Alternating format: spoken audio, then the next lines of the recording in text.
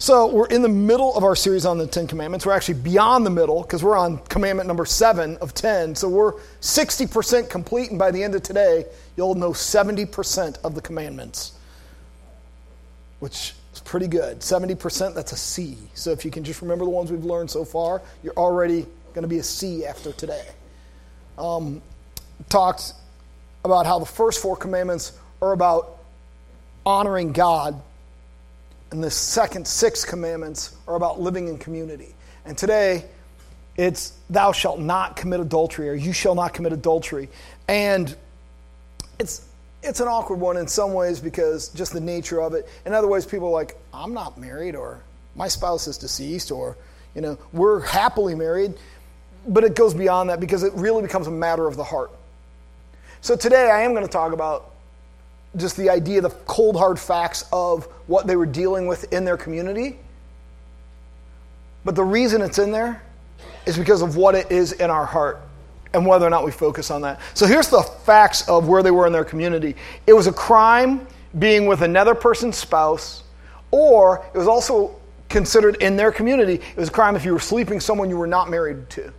Both in that context, if you actually look at the root word, it's the same root word for whether you're married to someone and sleeping with someone else, or you're not married and you're sleeping with somebody. It's the same word. So that's how they viewed it. They didn't just view it as a sin, they literally view it as a crime, and because it was a crime, there was a punishment. Because there were many sins that all you had to do was make a sacrifice. But if you were caught in adultery, this is, of course, the way the world worked then and still works now. If you were a woman, you were going to be stoned to death. If you were a man, it depended on your role and your place in the community, such as life today in many ways. Life is unfair.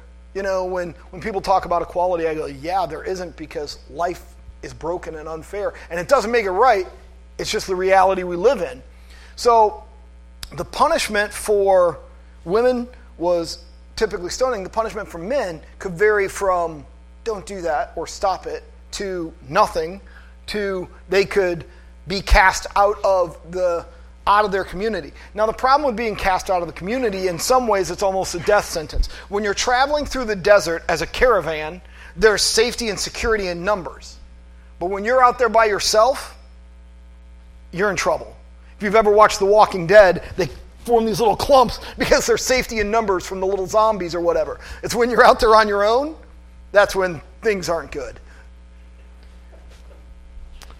So that's how the punishment worked. So here's why it was viewed not just as a sin, but as a crime. A crime against the community is how they defined it. And it was viewed as a crime against the community because it destroys relationships. Adultery keeps these two people that might be neighbors from being able to be neighbors anymore.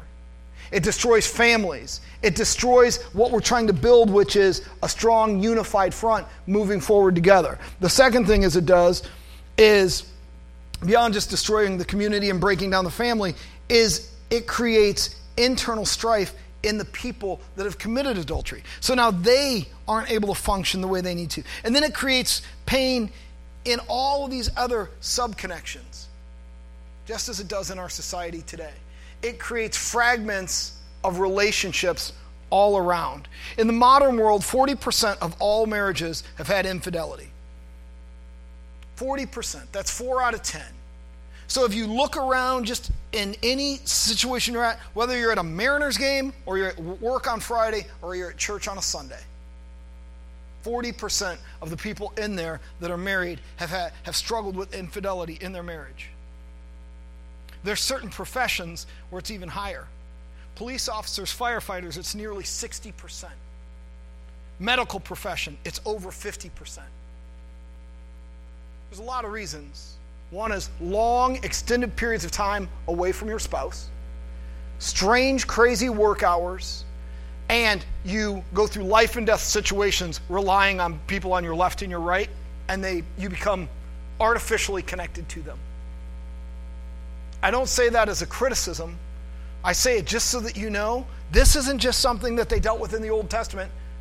It's still being dealt with today. And it's not something that's just a modern problem because we have television and modern conveniences. It's something that's happened since the beginning of time. Now here's the good news.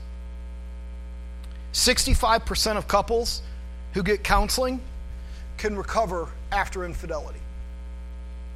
12% survive that don't ever get counseling. But there's hope. Here's another bit of hope. God forgives wherever we're at. God forgives our brokenness. And that's where we're going to start really our message today. I needed to give you a little background on why is this in there. But I also need to give you the fact that God offers hope today. So, people that have gone through an affair, whether they are the offender or the offended, they struggle with these things. I actually looked this up through a psychology website that I occasionally go to, and it's the number one thing is betrayal. It's the number one feeling. So they struggle with betrayal. They struggle with self-image. Why wasn't I enough? Number 3 is shame. Number 4 is guilt. And I find that interesting because those are things that I talk about all the time, that in Christ, we don't have to have any shame. In our relationship with Christ, we don't have to have any guilt. The Holy Spirit works in us and through us, but we don't have to have guilt. We don't have to have shame because there's hope and there's forgiveness. We don't ever have to feel betrayed because the Father is there working with us. So all of the things that people are feeling with this are almost all polar opposites of those of when we walk in a relationship with Christ. And so because of that, we have this freedom and this hope that's suddenly taken away because of our sin. And it's interesting to me how sin tricks us, deceives us, gets us to believe that we can never, we've got to hide it because we can't ever be good enough. And I'm here to tell you today, as I've told you many times, you're not good enough and you never will be. So stop believing you have to be. Stop believing you've got to act a certain way or be a certain way. You're not able to be good enough. But you know what? God looks at you and says, I still have hope for you. I still have life for you. I still have a plan and a purpose for you as an individual, a broken, sinful person. And yet I look at you and I look at and see what can be, not what was or what you did. Adultery is not an unforgivable sin. It may feel like it at times, but it's not. See, the church has struggled with this idea. For years, if a person in the church committed adultery, they were told one of two things. You either hide it, don't let anybody know, or if it comes out, we have to kick you out because we can't let it be known that we let a bunch of sinners hang out here. It's the truth. Throughout history, that's how the church viewed it. So you either hide it, and if you're not good enough at hiding it, then we got to ask you to go. And the most painful part of all of that is that's the opposite of what God wants.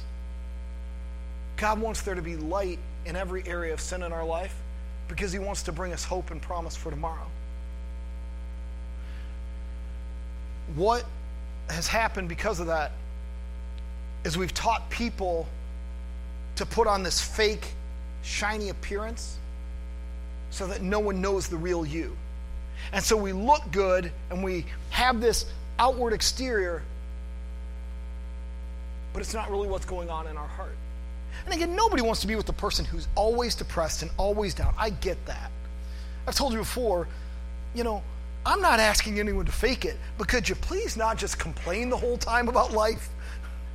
I mean, could we find a happy medium that I'm going to be real and I'm going to be transparent, but I'm not going to be like Debbie Downer. If you remember the old Saturday Night Live cartoon of Debbie Downer in the late 70s, early 80s, doesn't matter what was happening. If she'd be at a party and everybody that would walk over to her would walk away depressed. And we don't need to be that in life either. We need to be real, but we need to know that there's hope for me. And so, again, I'm not asking anyone to hide their sin. We don't have to revel in it. We don't have to glory in it. But we got to be honest with ourselves, because if we're not honest with ourselves and we're not honest with people, we can't move forward from it either. I used to describe it this way when I would talk to teenagers. It's a little bit graphic, but it's like your dog takes a little poo-poo in the middle of the living room, but instead of cleaning it up, you throw a rug over it. The poo-poo's still there, people. The smell's still there. Just because you can't see it doesn't mean it's not there. And that's what we like to do with sin. We like to pretend it isn't there, so there's this big ugly sin, so we just throw something over it so that it looks okay, but it's still there. It still stinks, and it's still rotting up the living room.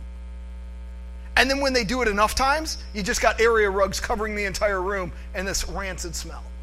And that's what our sin is. It's just a bunch of area rugs that don't even match because, come on, how many area rugs do we have? And we've got this rancid smell. But God looks at you and says, I don't want you to just cover it up.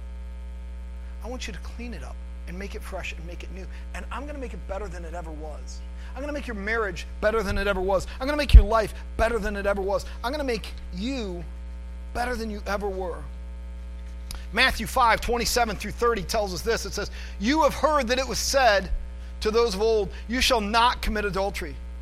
But I say to you that whoever looks at a woman to lust after her has already committed adultery with her in his heart.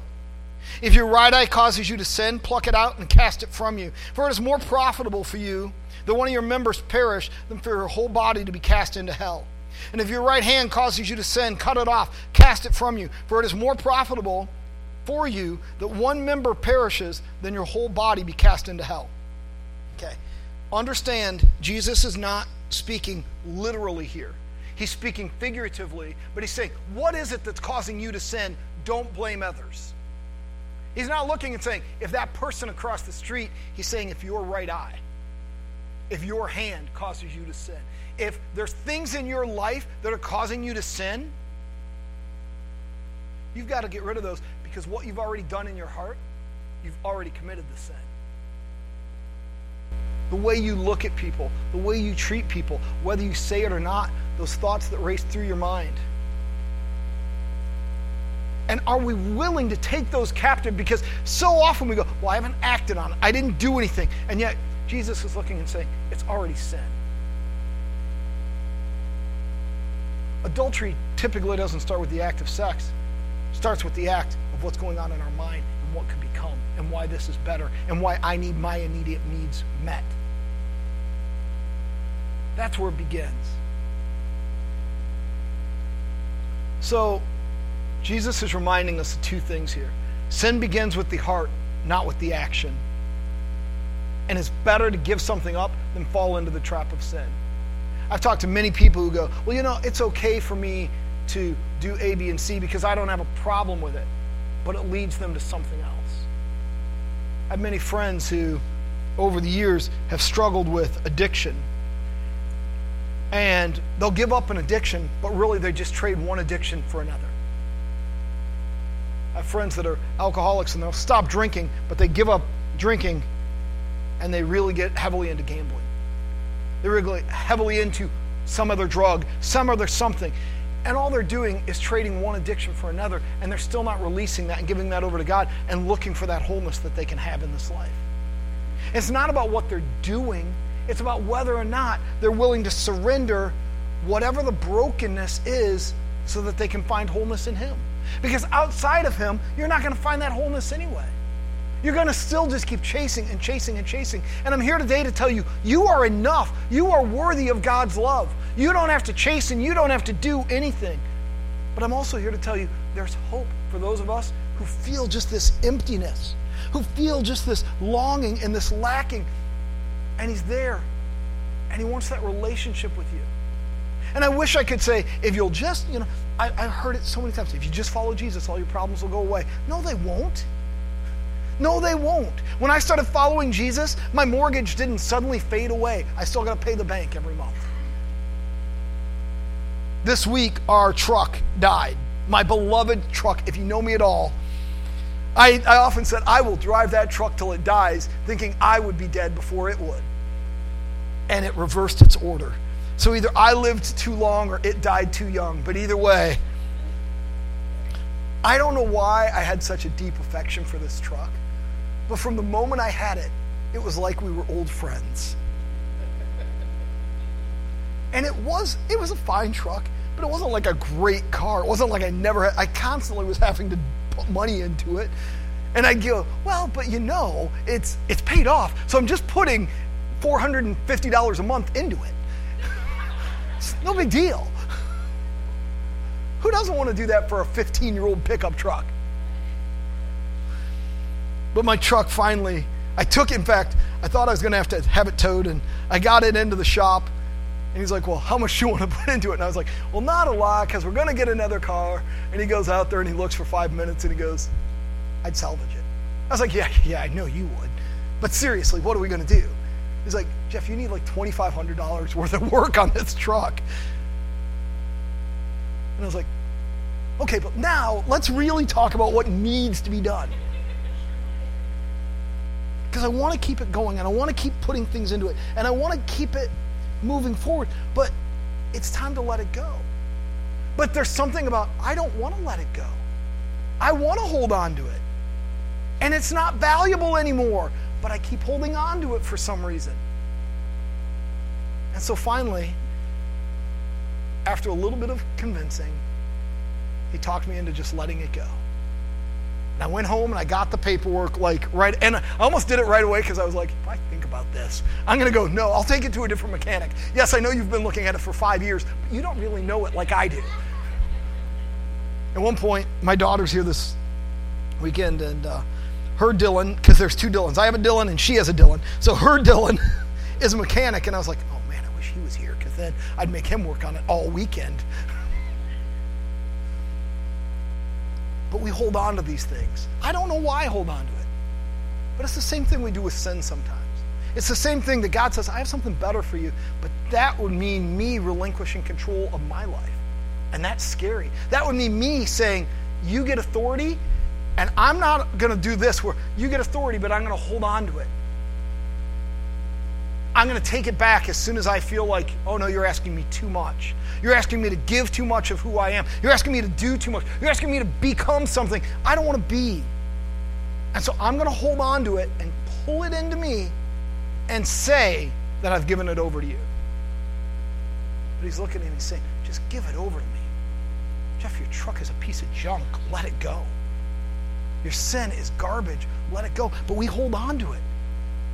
And that's a matter of the heart. And that's exactly what Jesus is talking about right here. It's really, your sin, it's a matter of your heart, not a matter of your actions. And how many sins have we held on to? Jesus later addresses this like this in John 8, 1 through 11. It says, Jesus returned to the Mount of Olives, but early the next morning he was back again at the temple. A crowd soon gathered, and he sat down and he taught them. As he was speaking, the teachers of religious law and the Pharisees brought a woman who had been caught in the act of adultery, and they put her in front of the crowd. Teacher, they said to Jesus, this woman was caught in the act of adultery. The law of Moses says to stone her. What do you say? They were trying to trap him into saying something that they could use against him. But Jesus stooped down and wrote in the dust with his finger, and they kept demanding an answer. So he stood up again and said, all right, but let the one who has never sinned throw the first stone. Then he stooped down again and wrote in the dust. And when the accusers heard this, they slipped away one by one, beginning with the oldest, until only Jesus was left in the middle of the crowd with the woman. Then Jesus stood up again and said to the woman, where are your accusers? Didn't even one of them condemn you? No, Lord, she said. And Jesus said, neither do I. Go and sin no more. That's such a rich text. There's been speculation for years about what did Jesus write? And I'm here to tell you, it doesn't matter. He looks and he says exactly what they need to hear. It doesn't matter what he writes. But again, like I said earlier, the law was different for the man and the woman. They didn't bring the man that she was with him. They bring her because she's supposed to be killed, because she's the problem. Same thing Adam said. It wasn't me. It was the woman that you gave me. So from the beginning of time, shifting blame on someone else is the easiest way to go. My sin is because my spouse makes me so angry. My sin is because my boss rips me off, so you don't know what it's like to work for him. My sin is because the high demands and pressure of my job force me to do this. My sin is because I'm in pain in some way, internally, externally, because of the world, because of brokenness, because of what this person or that person did to me. You don't know what I've been through. You don't know what I've experienced. And so all my sin is someone else's fault. And he looks and he says, where's your accusers?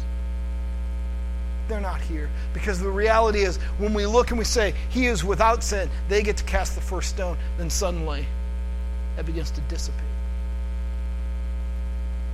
suddenly it's about me and my heart and where am I at with this.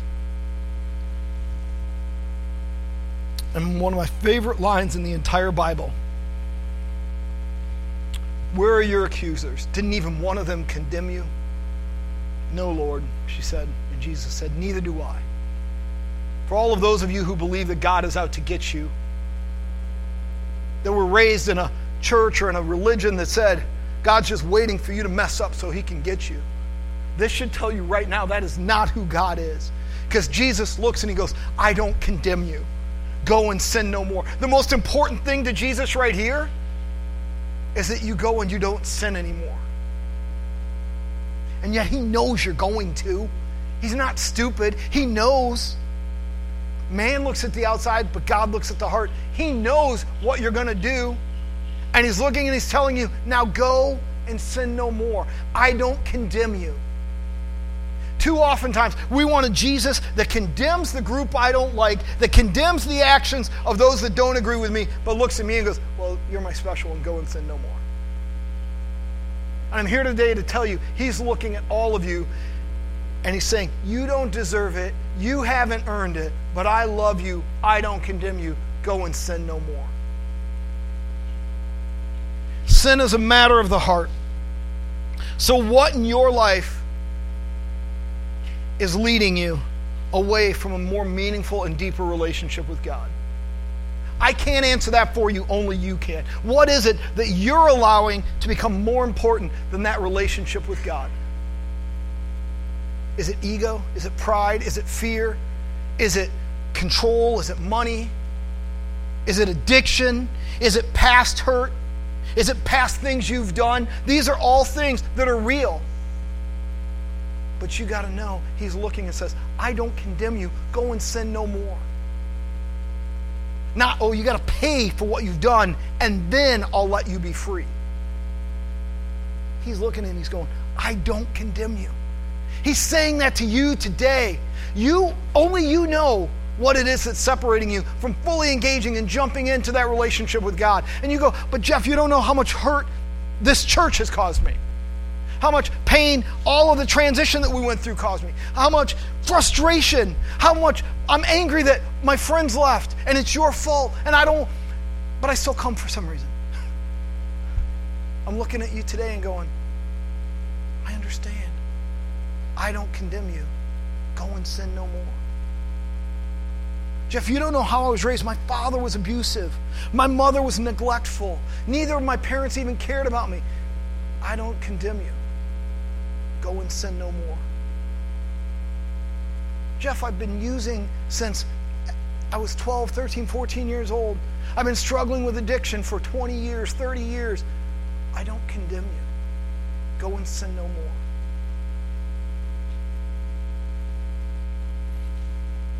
And what do I need to be willing to give over to God for the sake of following him? What in my heart do I need to say, God, I'm going to let this go.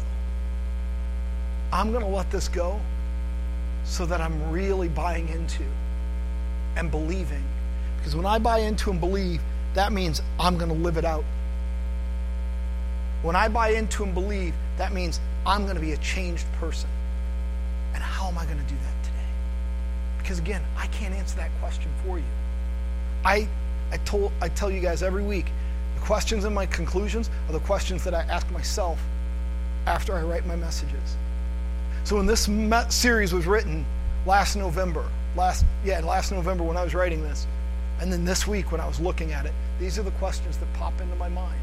These are the things that I got to ask myself before I can present it. Sometimes I have answers, sometimes I don't have a clue.